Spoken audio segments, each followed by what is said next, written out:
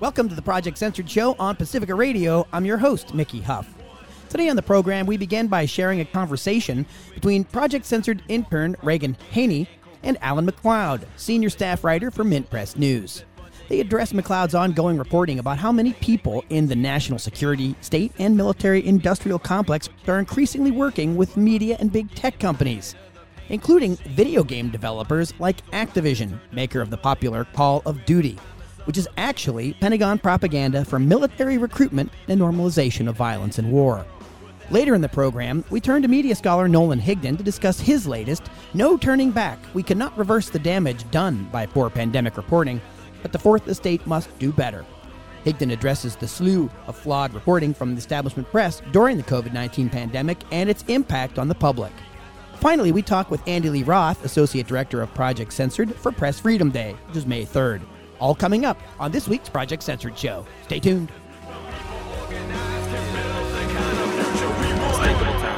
Unthinkable crimes perpetrated by the criminal minds, political ties, habitualized alibis, disguised under the guise of democracy, politics, and the apocalypse. Got the skies looking ominous. Welcome to the Project Censored show on Pacifica Radio. I'm your host, Mickey Huff.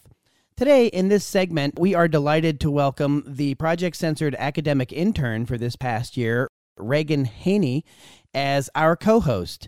Reagan is a senior at Loyola Marymount University in Los Angeles. I actually had the pleasure of speaking there last month. And Reagan has been contributing to research to our Validated Independent News program. She's working on co-authoring the Junk Food News chapter with us this year. And today, we are delighted to bring Reagan into the mix, and she's going to be doing an interview with none other than Alan McLeod. Listeners of this show certainly should know Alan McLeod. He's a guest fairly regularly, senior writer at Mint Press News. We're going to talk about a really important article he did a while back, and he's doing some follow-ups on, called Call of Duty is a Government PSYOP, and these documents prove it. So with that, I'm going to hand things over now to Reagan. And Reagan, looking forward to your conversation with Alan today. Hi, I'm very happy to be here. Very happy to be speaking to Alan McLeod. My goal here is to get an understanding of your article that Mickey has mentioned. And I was hoping that you could essentially unpack your research as well as your findings and give us a little bit of context surrounding the relationship between the Pentagon and Call of Duty video game developers, as well as the propaganda that comes from that. Yeah, sure. Thank you very much. It's a delight to be back with you guys. So I'm an investigative journalist, and I guess for the past 18 months, probably the main theme of my work has been exploring the US government's increasingly intimate relationship with media of all shapes and sizes. For instance, highlighted how huge Silicon Valley giants like Google, Twitter, TikTok, and Facebook are now filled to the brim with agents of the national security state from the FBI, CIA, Department of Defense, and other three-letter agencies, and how those quote-unquote former spooks now work in highly politically sensitive fields like trust and safety and content moderation. I've also looked at the Pentagon's relationship with film and media and television, and how the DoD has co-produced and written scripts for more than 800 Hollywood movies and more than 1,000 TV shows, including many of the biggest blockbusters out there. And now I've really turned my eye to having a look at the military's role in subverting the video games industry in order to sell a more pro-war, pro-military message. If you know anything about video games, you've probably heard of Call of Duty. It's one of the biggest franchises in the entire industry. It's a first-person military shooter. And what I found out, pretty much the title suggests it is a government PSYOP, and these documents prove it. So documents obtained under the Freedom of Information Act and shared with me show how the military is working closely with Activision Blizzard, the producers of Call of Duty, to promote war, recruitment, and the US military interests in general. In September 2018, for example, the US Air Force flew Activision Blizzard producer Coco Francini to their headquarters in Florida. The explicit reason for doing so, the emails wrote, was to, quote, showcase, end quote, their hardware and to make the entertainment industry, quote, more credible advocates, end quote, for the US war machine. This is a great opportunity to educate this community and make them more credible advocates for us in the production of any future movies and television productions on the Air Force and Special Tactics community, wrote one of the Air Force community relations chiefs. This really seems to have worked because many of the weapons and vehicles Franchini was shown on that day in Florida ended up being central pieces in the Call of Duty games. And also through my own work, I found a host of just incredible hires coming through Activision Blizzard over the last few years. In fact, their board and leadership council now looks far more like that of a US government department or a weapons manufacturer than a fun entertainment company.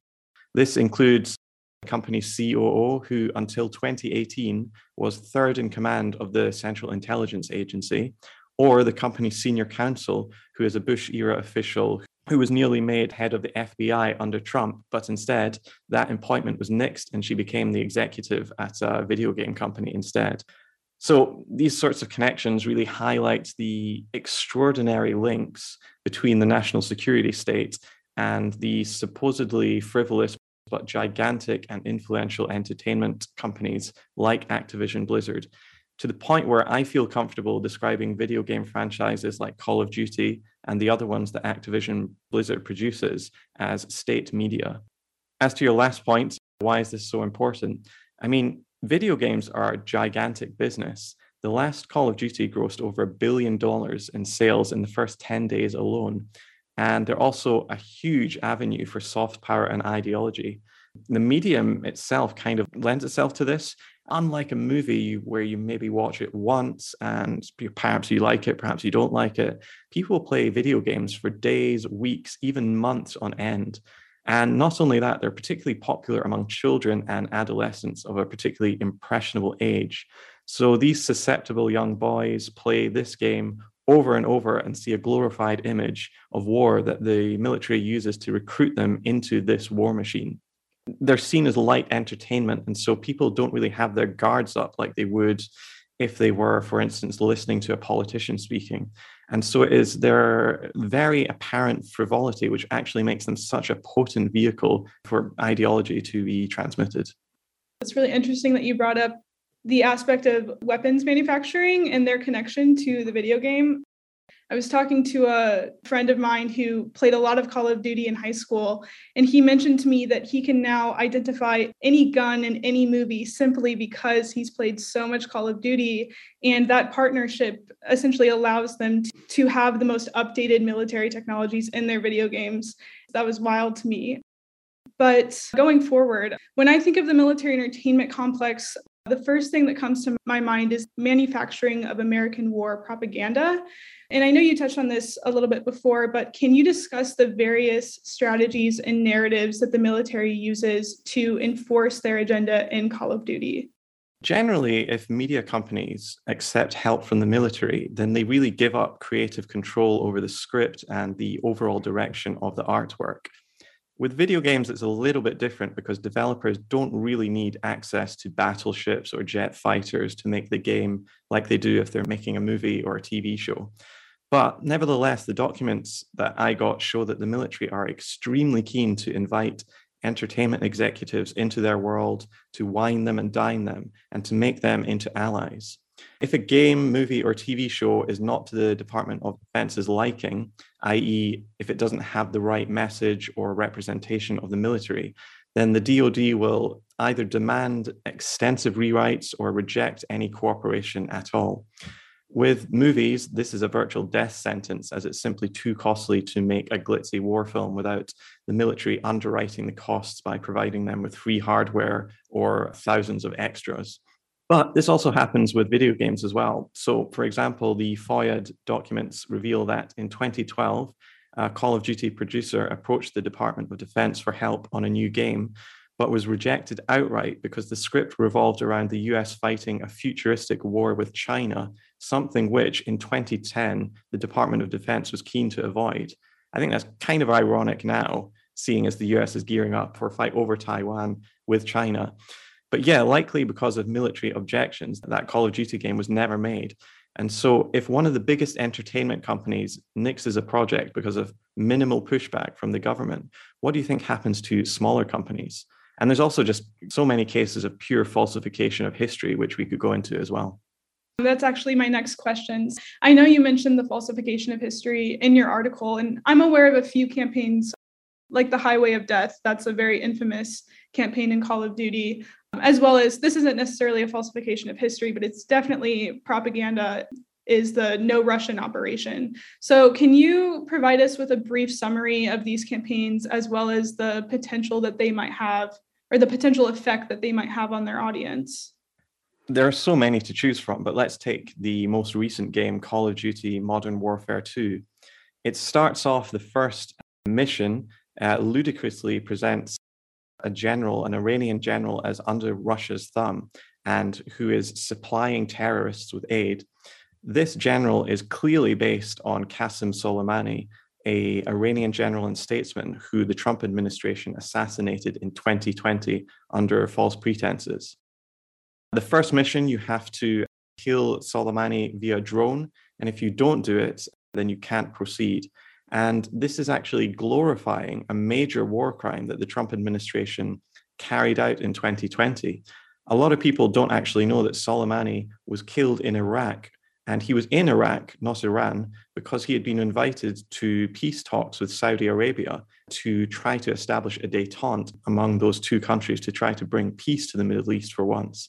This, as we're speaking, seems to actually be happening now in the cold light of 2023, but they originally tried to do this in 2020. Soleimani is regarded as a hero inside Iran. A poll done by the University of Maryland found that more than 80% of Iranians consider him to be either strongly in approval of him or somewhat in approval of him. And this was before his assassination. And so ultimately, what we have in the latest Call of Duty game is the glorification of a major war crime. And this just continues on throughout all of the games. So likewise, in Call of Duty Ghosts, for instance, the plot is set in Venezuela, where players have to fight against General Almagro, who is a socialist military leader, clearly modeled on former President Hugo Chavez. Like Chavez, Almagro wears a red beret and uses Venezuela's oil wealth to forge an alliance of independent Latin American nations against the United States. As most people are probably aware, Washington did try to overthrow Chavez and his successor, Nicolas Maduro, multiple times. In the climax of the game, the sixth mission, players must shoot and kill Almagro from close range to continue. Now, when it comes to killing foreign leaders, sometimes it's even more blatant than this. So Call of Duty Black Ops, a 2010 game, it revolves around players assassinating a real figure, Fidel Castro of Cuba. They describe him as a dictator. And if you shoot him in the head, you're met with a huge, gory, supposedly artistic, beautiful scene of Castro's head falling back and the blood spattering the lens. And if you do this, you obtain a bronze, quote, Death to Dictators trophy. And so thus players are forced to carry out digitally what Washington has tried to do hundreds of times. I'll give you one last example. As you mentioned, the Highway of Death. That was a real incident during the first Iraq War, where the United States forces trapped fleeing Iraqi troops on Highway 80, shooting out the front and back of the convoy of these desperate people trying to escape the war zone. They then proceeded to just go on a killing spree, killing anybody they could. Nobody knows how many people died, but even people like Colin Powell, who was Joint Chiefs of Staff back then, described it as wanton killing and slaughter for slaughter's sake. So this, again, could be considered a major war crime. But in Call of Duty Modern Warfare, this event does take place for dramatic effect. However, it's not the United States doing the killing, it's actually Russia doing the killing, thereby whitewashing a war crime by blaming it on an official enemy. So the effect this has on the audience is it's a huge propaganda coup for the United States to try to convince young people that this sort of history didn't happen. And some of the sickest, bloodiest chapters in the modern history of the world were actually committed by our enemies, not by ourselves. So it allows the United States to frame their enemies as monsters and present US special forces who, by their own numbers, have launched more than 250 foreign interventions since the end of the Cold War, to get away with it scot-free. They're essentially getting people to love their oppressors and hate those trying to liberate them, as Malcolm X said. And, most gamers, particularly kids, are not very political. And so they don't have this sort of intellectual reservoir of understanding to see that they are being force-fed pure ideology from the trash can of history. This is what the radical Italian academic Antonio Gramsci called the process of establishing hegemony, the means through which elites get the population to see their positions, their understandings, their tastes, and their outlooks as the default and correct position in society. And so, what I'd say is games are serious business, and the military understands this. The battlefield is not just in the Middle East or the Pacific, but it's for our minds as well. I'd like to remind our listeners that you're tuned to the Project Censored show on Pacifica Radio. I'm Mickey Huff. You are listening right now to a conversation between Alan McLeod, the senior writer for Mint Press News, talking about a recent article, Call of Duty is a Government PSYOP. He's in conversation with Project Censored intern Reagan Haney. They will continue their conversation about this important subject, propaganda and indoctrination of people through video games, after this brief musical break. Stay with us.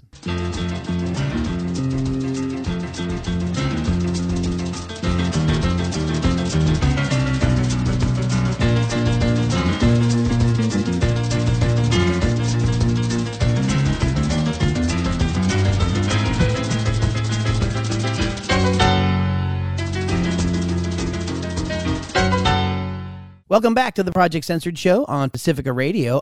I'm your host, Mickey Huff. Today in this segment, we are welcoming Project Censored intern Reagan Haney.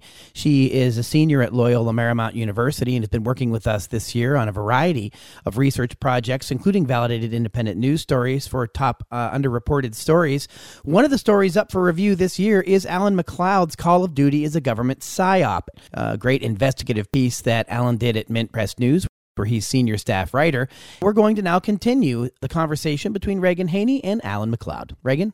So, Alan, I know you were just talking about the effect of Call of Duty on its audience. And in my research, I had found a lot of stuff about the esports world. And I was wondering how the military has inserted itself into that landscape, and what do you think their motive is for this? Specifically, their involvement with the social media platform Twitch, and what are the implications of a government agency joining these streaming platforms?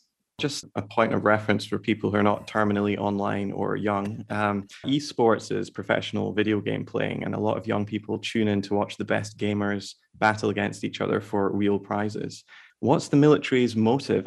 I guess their prime motive in all of this is, in a word, grooming. They are trying to recruit kids into joining the military, quite possibly breaking the law in the process.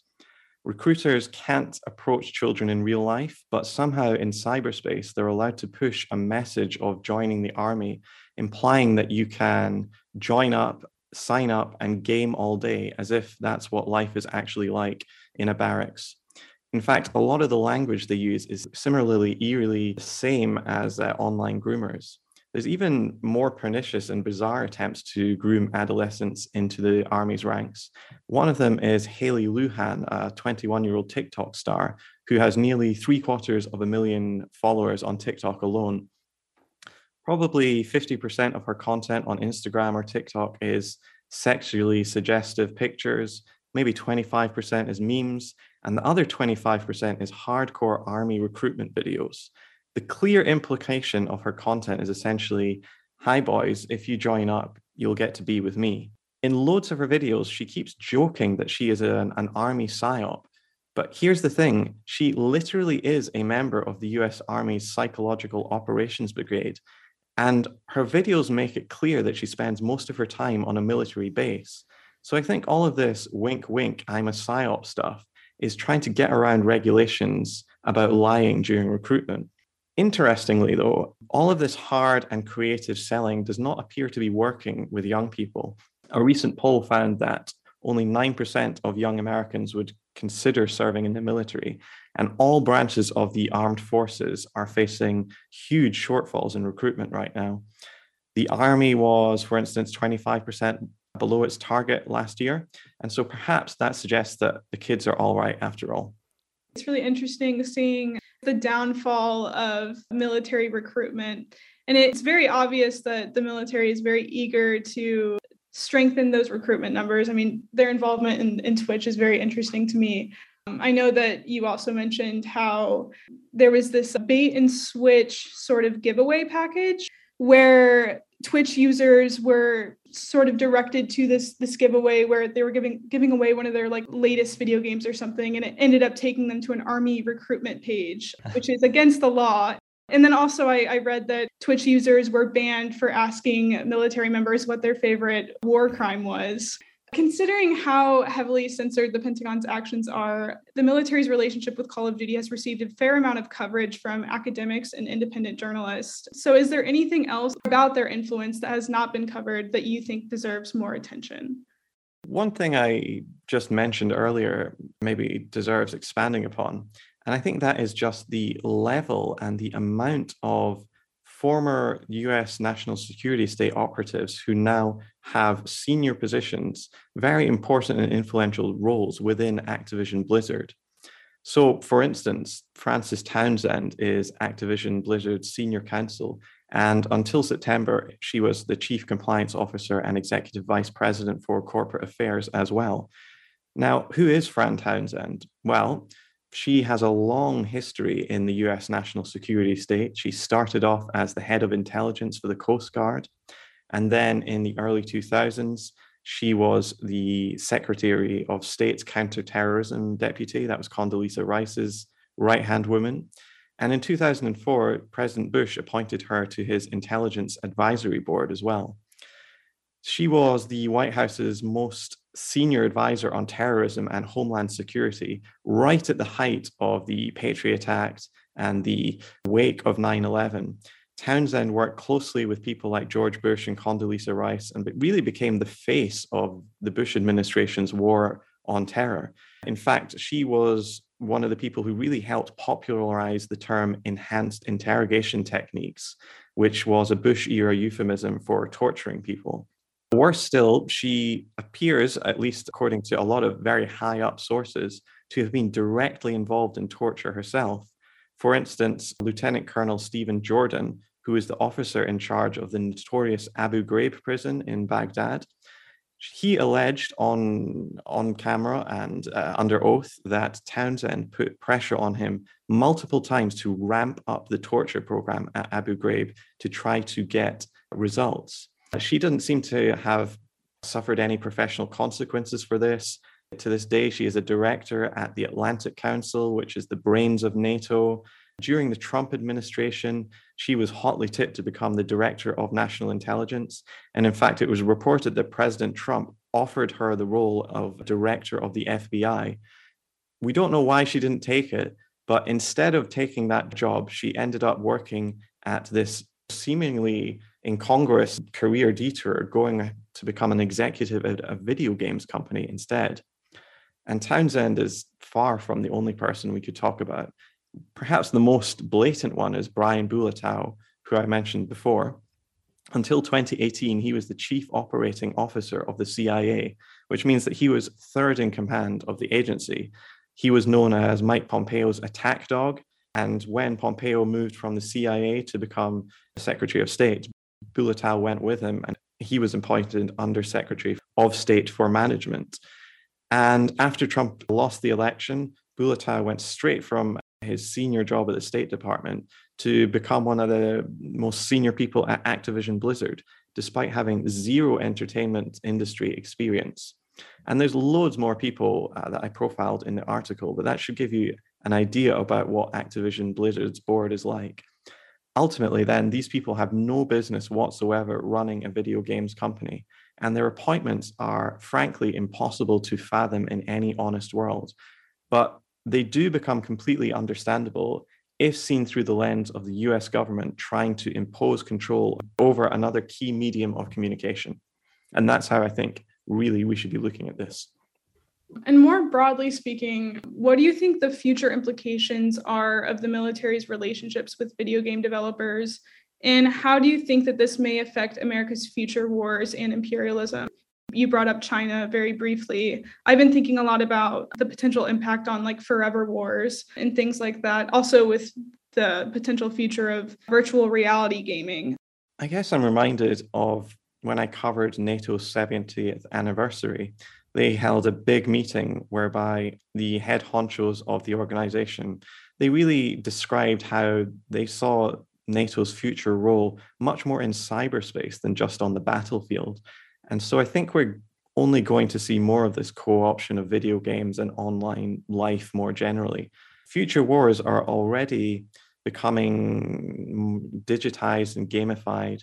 In fact, as you mentioned, drone warfare, it really already strongly resembles a video game, except that there's no respawn for people killed and it's game over for them. Middle Eastern drones are piloted by people in Utah and Nevada.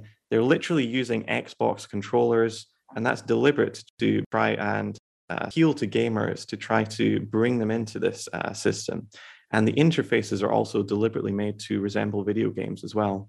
In fact, I'm reminded of when Prince Harry went to Afghanistan as a helicopter pilot, and he described mowing down scores of Afghans. He described it as just like a video game.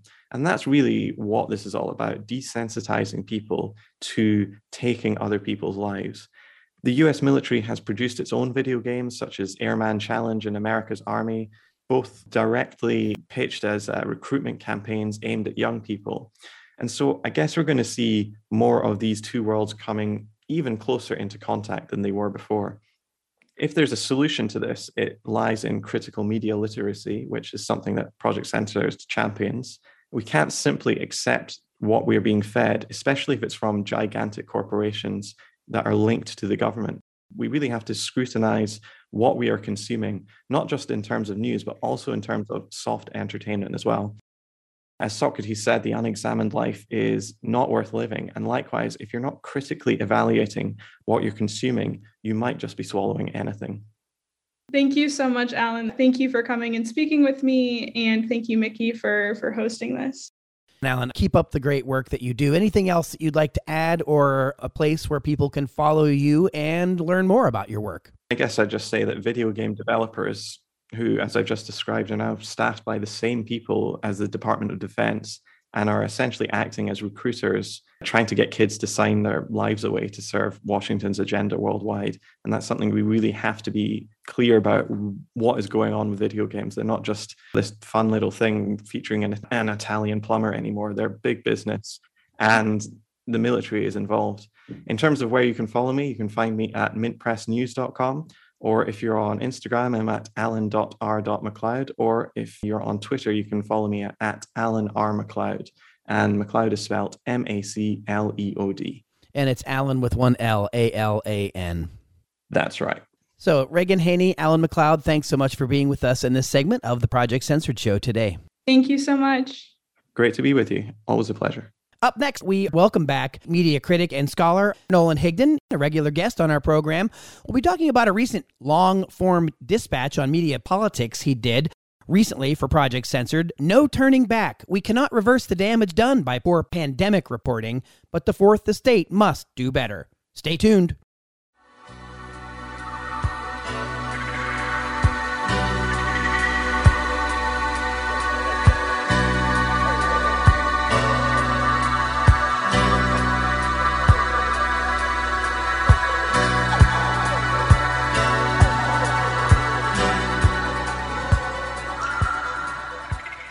Welcome back to the Project Censored Show on Pacifica Radio. I'm your host, Mickey Huff.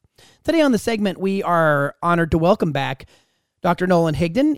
He is a media critic and scholar, author and co-author of numerous books, including The Anatomy of Fake News, United States of Distraction, Podcaster's Dilemma, Let's Agree to Disagree, a book we did for Rutledge on critical thinking and critical media literacy. And most recently, he's one of the co-authors of The Media and Me, which is a guide to critical media literacy for young people. Nolan is regularly interviewed around the country on issues around media and politics. And of course, we're delighted to bring him back here today. Nolan Higdon, welcome back to the program. Thanks so much for having me, Mickey. So Nolan, recently, and you and I have talked about this for quite some time, and you managed to put together more than 3,000 words, almost a chapter-length piece here for one of the longer dispatches we publish at projectcensored.org. No turning back. We can't reverse the damage done by poor pandemic reporting, but the fourth estate must do better. Just in the beginning here, we had a disclaimer about this because anytime it seems that people begin talking about pandemic reporting and want to criticize media coverage of it, people tend to focus on the subjects rather than the overall meta-analysis of the establishment press coverage, their biases, their censorship. And so in the article, naturally, you talk about issues around masks. You mentioned media coverage of vaccines and virus origins, but clearly the article is not about the efficacy of masks or mandates. It's not about where the virus actually came from. It's about how the corporate media framed and covered those events, and unfortunately, how they often botched reporting on such crucial matters, censored legitimate counter-narratives that posed important questions, and ultimately diminished its own credibility and trustworthiness in the eyes of the American public, which this year is now at an historic low point. And simply put, based on the article, we, the people, deserve better from our fourth estate, and they really have some important work to do to restore public trust. Nolan Higdon, tell us what your article is about. The article is not about necessarily the science behind any of these things, masks, the origin of COVID or any of that. It's really about looking at what and how the media covered these topics and how often, where there was a divide amongst the scientific community, those in media decided to come down on one side or another and dismiss any argumentative opinion outside of the one they were providing. And it really cost audiences a year, maybe 2 years of valuable reporting and valuable processing that could have been used to better understand things like the origin of COVID, lockdowns, the necessity of masks, the best vaccine, distribution process. All these things were not really left up for debate. Instead, what we noticed were trends in media where folks, again, just came down on sort of one side of things, was very rigid. And you were dismissed as kind of a loon or a conspiracy theory or perpetuating the pandemic if you dared to ask questions. And what has emerged in the subsequent years since this type of reporting began is that there actually is, substantive division amongst the scientific community on some of these questions. And so in hindsight, it would have been much better if the press had reported that, hey, look, we're trying to figure out these issues. Here's what some people are saying. Here's what others are not. We as the press are just kind of reporting what scientists are saying. But that's not the approach they took. Instead, they often utilized and rested their reporting upon establishment sources. And a lot of the establishment sources are not practicing scientists. They may have PhDs or MDs or whatever, but they're not practicing scientists. They're practicing policymakers. And a lot of news media conflated policy making with science, and it led to a lot of problems that I think held back the public from having sophisticated conversations about critical aspects of the pandemic and our response. Well, Nolan Higdon, one of the issues tackled here was about COVID origins. And some now say, well, what's the difference where it came from? We're trying to get past the pandemic, whether it was zoological coming from the wet market in China, or did it come out of a lab by an accident? Was it leaked on purpose? I mean, there are a whole host of things. Sam Husseini has, of course, been doing good independent research on lab issues. But the lab leak theory was originally just completely dismissed because it was connected to the Trump administration. And sort of as part of the Trump derangement syndrome, anybody that wanted to investigate or just do basic research to see how valid of a hypothesis even is this was ridiculed.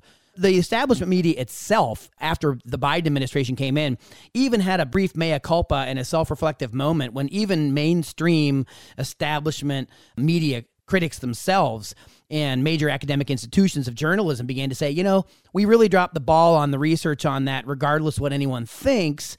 And the American public is increasingly interested in the reality of this. And so maybe we should look into it. But what you've discovered and what you write about is that Anthony Fauci and others, they actually worked inside government to dissuade anybody from bothering to investigate any of these claims at all, putting their thumbs on the scale favoring the wet market theory, even though there was actual discussion or debate happening behind the scenes. And again, the article isn't taking sides about what the answer is. Neither are we. We're simply talking about a gross failure of the Fourth Estate to effectively and ethically and transparently keep the public informed about very important issues. Yeah, that's a really good point that bears repeating. At the top of the article, notes that this article is not drawing a conclusion about where COVID began. I note that in the article multiple times. So if anybody accused me of that, all that says is they probably read the title and drew their own conclusion, the 21st century version of judging a book by its cover. But for those who actually do read the article, they will find what you're pointing out. And to get back to your original question, I think it's absurd not to question where this virus began. If it began naturally, there's a whole host of things we have to do or think about to protect a pandemic like this from ever happening again from nature.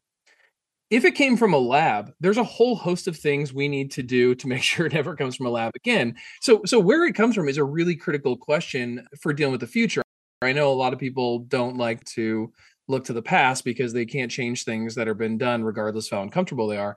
But it's very helpful to look at the past to determine what we want to do in the future, especially when it comes to pandemics. It would be like the equivalent of like a scientist in 2020 looking at COVID and refusing to look back at like what we did during like the flu epidemic.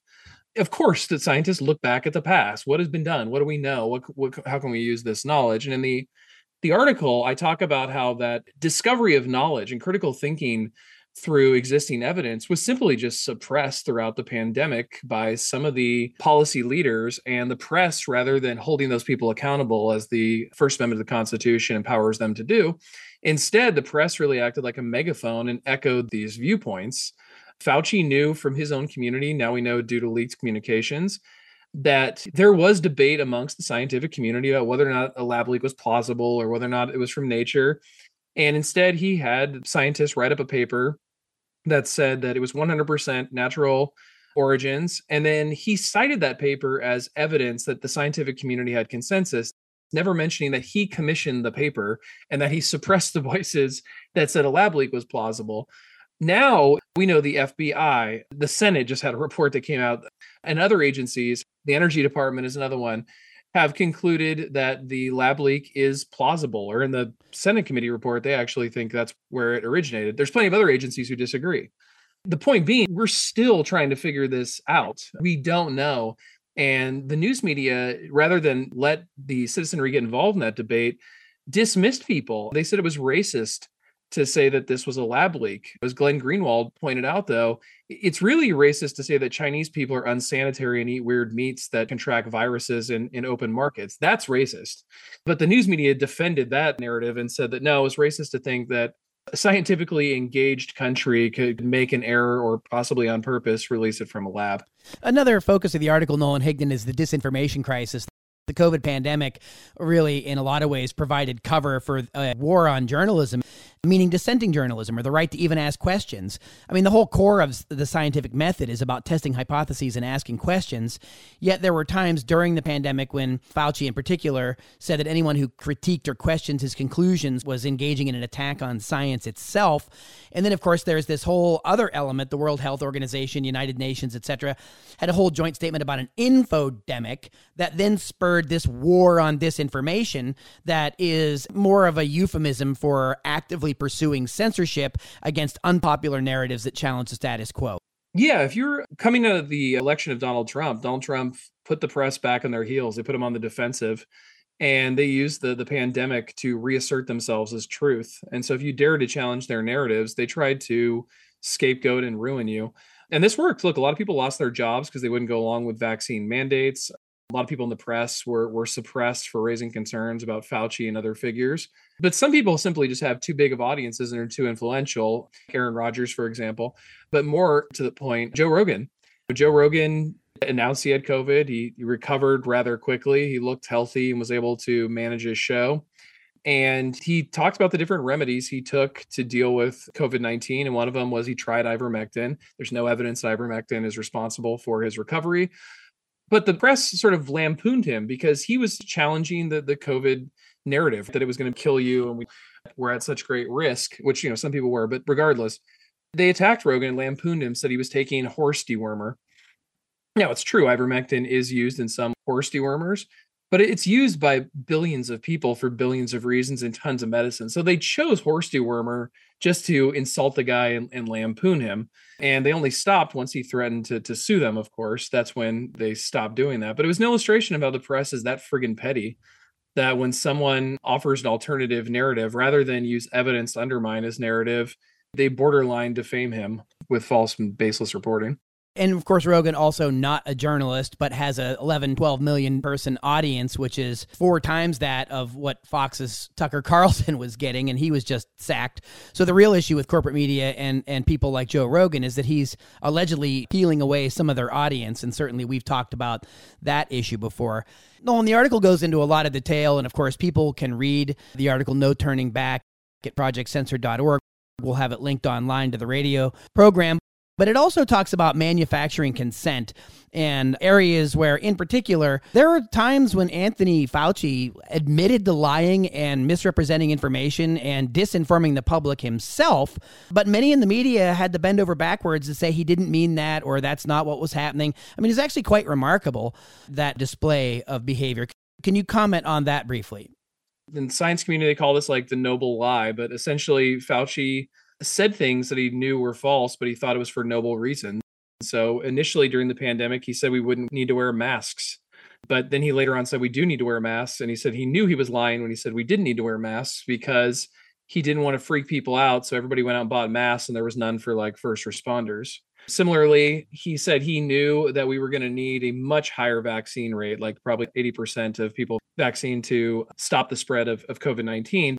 But he originally said much lower numbers, and like I think the 60% and things like that, because he said, I knew I was wrong, but I didn't want to freak people out by proposing such a high number.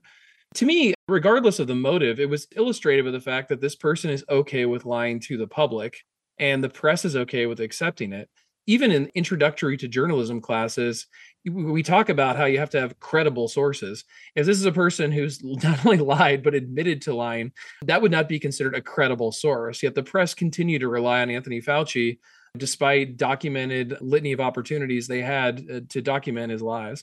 Nolan Higdon, we only have about a minute or two left here, and certainly there's so much detail in the article, and it is extraordinarily cited for people to look at the backgrounds of the argument about the press, about the establishment press, their framing, their coverage, their biases, their censorship, their mistakes. Let's include the fact that honest mistakes can be made in these kind of crisis situations, but your article really goes beyond the mistakes and goes beyond things that were not mistakes. They were deliberately done and unfortunately acted in many ways for political cover or to misinform the American public.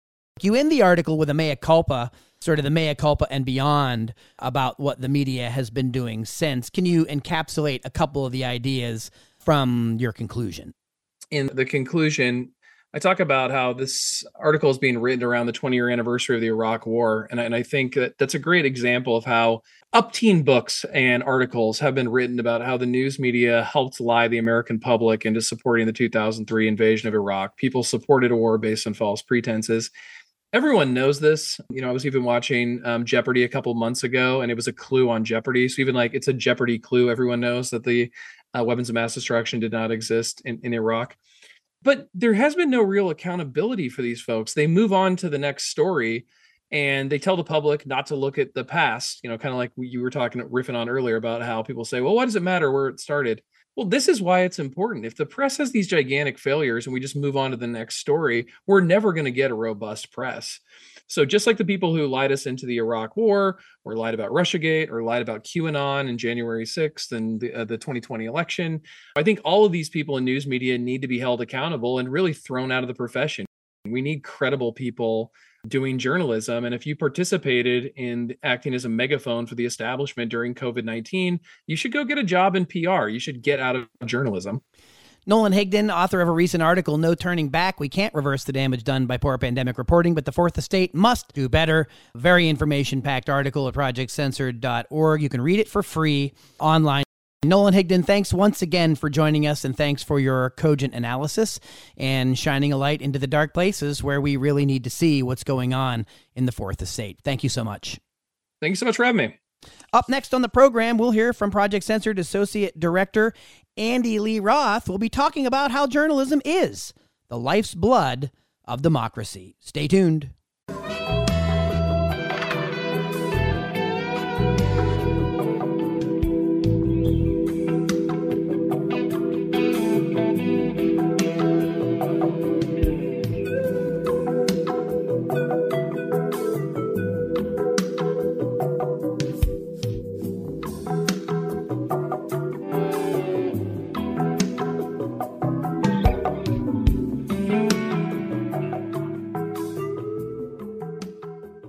Welcome back to the Project Censored Show on Pacifica Radio. I'm your host, Mickey Huff.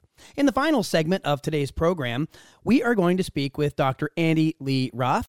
He is the Associate Director of Project Censored, co-editor with me of umpteen censored annual volumes now, including most recently, Project Censored State of the Free Press 2023. One of the things that we've been doing at Project Censored here this past year is running a series of articles, largely by folks either associated with the project or on issues around media. And Andy Roth has penned a recent piece for our Dispatches in Media Politics titled "The Lifeblood of Democracy." Journalists are on the front lines of battles to defend the right to freedom of expression.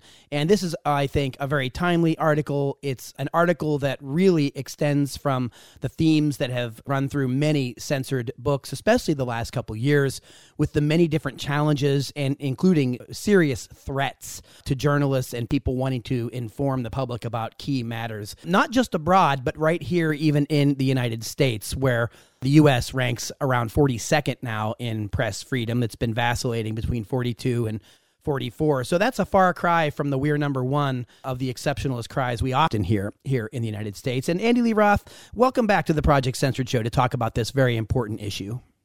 Thanks, Mickey. It's always a pleasure to join you on the airwaves. It's great to have you on with us, Andy. So let's hear about the lifeblood of democracy. You've got three major themes and points that go throughout this piece. Yeah, I mean, the first is that two cornerstones of democracy, freedom of expression and freedom of information, are under concerted attack in the United States and around the world. A second kind of major point of the Lifeblood article is that journalists are on the front lines of defending those freedoms. The importance of understanding journalists in the many important roles they play in our lives as also being defenders of human rights. And the third key point of the article is that role is in some sense grounded in the Universal Declaration of Human Rights that was instituted in 1948 in the aftermath of World War II and is coming up on its 75th anniversary later this year. So I was prompted to write this article in part thinking about that anniversary and the importance of Article 19 for all of the work that we at Project Censored do, and also inspired by Mickey, our mutual colleague, Misha Hercules, who's, of course, one of Project Censored's esteemed judges, an editor at the Marcaz Review, and Misha's work on the connections between human rights education and critical media literacy education has been an influence on me. So a shout out to Misha and her work for inspiring this article as well. Yeah, absolutely. And this program is airing during the week where Press Freedom Day is on May 3rd. The past week here was a week dedicated to Daniel Ellsberg week. So these themes really continue. And you mentioned Article 19. What exactly is Article 19? And maybe we can connect that to the rest of the article. Article 19 of the Universal Declaration of Human Rights, established in 1948, says, and I quote, "Everyone has the right to freedom of opinion and expression. This right includes freedom to hold opinions without interference and to seek, receive, and impart information and ideas through any media and regardless of frontiers." And I often think about that, and we actually wrote some about this in the book, The Media and Me, our guide to critical media literacy for young people. In 1948, that notion of seeking, receiving, and imparting information through any media, regardless of frontiers, must have sounded almost like science fiction. Beyond frontiers, Of course, in an internet age where digital connections shrink the size of the world and make some of those boundaries and frontiers a little more permeable, this notion is still a challenging one. Of course, one criticism that people often say is, well, everyone has the right to say anything. That's not necessarily good. And that's something that people have recognized going all the way back to ancient Greece, where our notions of free speech in part derive from. The ancient Greek term parrhesia is conventionally translated as free speech, but when Michel Foucault gave a series of lectures on the topic in Berkeley in 1983, he noted, among other things, that Greek term could be translated literally as to say everything, or it could be translated as to tell the truth. And I read Article 19 not as saying everyone has the right to say everything. Incitements to violence against people is not part of the free speech parameters. But the idea that Article 19 provides us with a compass that keeps us oriented in the right direction when we're thinking about restrictions on freedom of information and freedom of expression. And we live at a time when there are significant threats to expression and, of course, even to journalists physically, as we've written about. Maybe you can talk about some of the examples, both here in the U.S. and maybe around the world, of some of the stories that you've been tracking and that you write about here in your article on the lifeblood of democracy. Here in the U.S., I think everyone who pays attention on a regular basis to the Project Censored show knows about efforts to ban books in schools, often done in the name of protecting children. Project Censored has written, of course, about efforts by entities like the Department of Homeland Security to, quote, govern misinformation. Globally, we know the role of big tech in kind of engaging in algorithmic gatekeeping in many countries around the world since the COVID-19 pandemic. Governments have passed so-called fake news laws that ostensibly were used to restrict misinformation about the pandemic and public health responses to it, but in fact and in practice have been used by governments to suppress journalism and news outlets that are critical of those governments. Liam O'Connell, who was a Project Censored intern a couple summers ago, Liam and I wrote an article about how that played out or is playing out in Malaysia. That article was published in the Index on Censorship. So around the world, if we go back to Project Censored yearbooks past, we've covered stories about internet shutdowns that take place around the world in specific countries. Also, I always think of the study that PEN America did, I believe it was 2014, showing how government surveillance programs were having a chilling effect on writers, again, all around the world, not just here in the United States. So there are numerous threats to freedom of expression and freedom of information. This is just a kind of lowlights of some of those threats. And one of the points of the article is that the Lifeblood of Democracy article is that journalists are on the front lines in defending against these threats to freedom of expression and freedom of information. By the very nature of their work, they're helping to inform members of the public about stories and issues and events that we would not otherwise know about. And therefore, they are human rights defenders. And they're human rights defenders of specific human rights, the rights to freedom of expression and freedom of information, that are considered by human rights advocates to be foundational human rights. This is an important point. The idea that without the right to freedom of information, in the absence of freedom of expression, people are made more vulnerable to having their other fundamental human rights violated or disrespected. So we must protect freedom of information and freedom access to information as foundational human rights. And therefore, we all need to be concerned about the state of the free press and the plight of journalists to perform that vital civic task. In fact, the First Amendment in the United States protects against government interference, but as we've long discussed and written, there's censorship by proxy. There's a lot of other different challenges and different ways that information is curtailed and controlled right up to and including press freedom violations in the U.S., like arrests or assaults or literal violence against journalists. And you write in the article, Andy Lee Roth, you cite the U.S. Press Freedom Tracker. Yeah.